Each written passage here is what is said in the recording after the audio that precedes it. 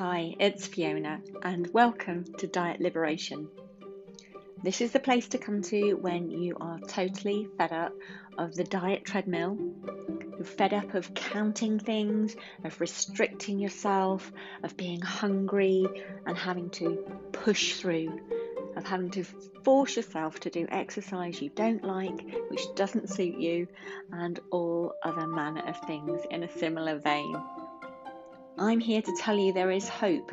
There's hope that the diet industry and the fitness industry don't want you to know because it doesn't line their pockets, and it starts with you being at the center of your own health and fitness. I'm here to give you inspiration around how to do that, to give you insights, and to give you tips on how to get started, to be a diet rebel, and to create your own unique wellness plan, the one that works for you, for your lifestyle, and your likes and dislikes. You never have to do something you don't like to be fitter and healthier ever again. So welcome, friends. I'm glad you're here. And do let me know how you get on. Fiona at thelifereboot.co.uk. Let's get started.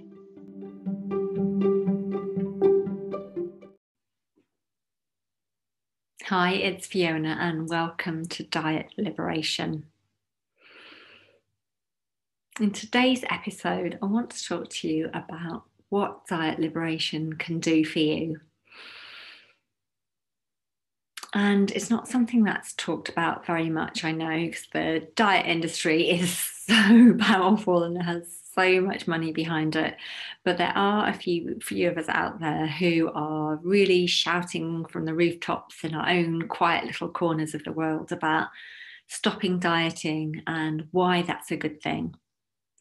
And there are quite a few reasons why it's a good thing to stop dieting. And first of all, it stops you being reliant upon someone else telling you what to do, because, goodness forbid that you fall off the wagon and you don't have access to any information, any internet, and you're like, oh my goodness me, now I don't know what to do, and you're kind of like panicking about it. But so that's number one, a very tiny little thing, really, and stopping you being reliant on someone else. And the flip side of that is learning to be reliant upon your own inner navigation and wisdom, which I think is completely brilliant. But there is a massive freedom to be found when you are no longer reliant upon someone else to tell you how to eat and how to move. And yes, for sure, you might want to get some advice once in a while. You might hear about some latest nutritional information that you want to read up on, and that might resonate with you. You may hear about a new exercise program and go, oh gosh, I want to get some advice on that, and it might excite you, so you kind of keep your ears open. It's not you're never going to hear another bit of information again, but you're not going to be following it slavishly. You're going to be able to sort of take the information and to be able to try it on for size almost. It's a little bit like when you know your style and what suits you. She's just sitting here in a woolly hat. It's pretty cold at the moment. It's like when you know your style and you stop looking at all the different fashions that come out, and you kind of might have a quick glance and go, oh no, that's not right for me, or maybe, oh yeah, I might like to try that on. And so a similar thing, you'll know whether to try it on or not. So you become much more empowered, and that is such a good thing. And it becomes so freeing and relaxing when you are no longer obsessed, even in a little way, because that's so easy to do, when you're no longer obsessed by what you should be doing, or following rigid rules. There is, of course, a caveat to that, because if you have any kind of health condition, whether you've got diabetes or whether you've got celiac disease or anything like that, obviously you will need to be living within those guidelines for sure. But generally speaking, it frees you up. And, you know, if you were forever saying, I can't eat such and such a thing on a Tuesday or whatever, and now all of a sudden you can, it is so liberating, hence diet liberation. And then what that does, when we're no longer counting calories or points or red foods and green foods or clean eating or low carb or paleo or vegan or whatever we're doing under the name of dieting, well, actually, no, whatever we're doing, but it's really dieting. When we don't have to live by those rules, there is a certain freedom. And that freedom has a fabulous effect on the rest of your life. Because when you're not giving the energy to, oh my God, what's it like I'm eating and I've got my lunch ready, and when you've not got that kind of energy, can you see what I'm doing? Oh, I've got this in my hand. When you haven't got that kind of energy going on around your food, then you've got the energy that you were using to put into other things.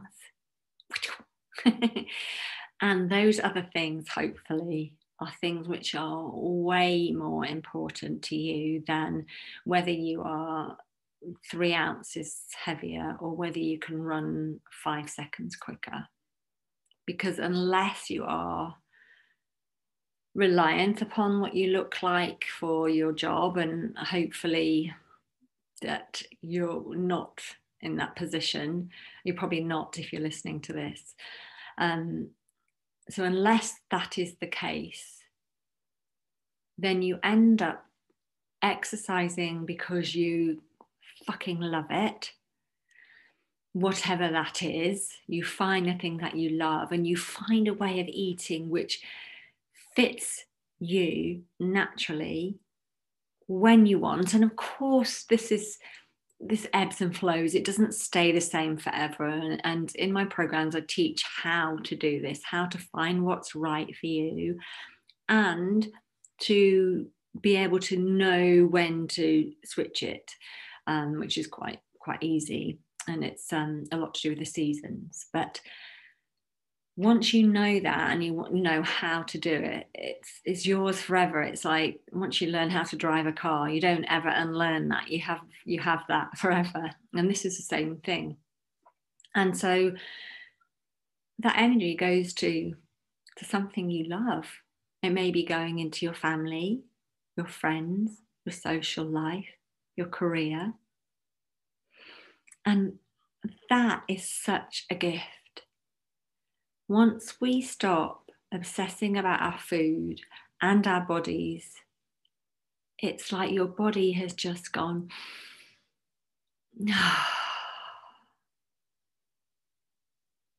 and quite honestly, when I think of all the time and energy I've spent in the 30-something years that I was dieting by whatever name I was giving it,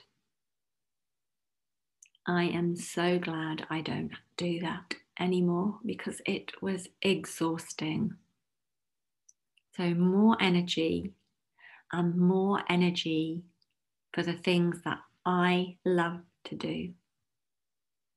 So for today's little takeaway, what I'd like to ask you is, what would you do if you didn't spend the time worrying or obsessing or being anxious about what you ate and how you moved your body, and whether you'd done it that day or not, and whether you're worried about I hadn't done it right and beating yourself up?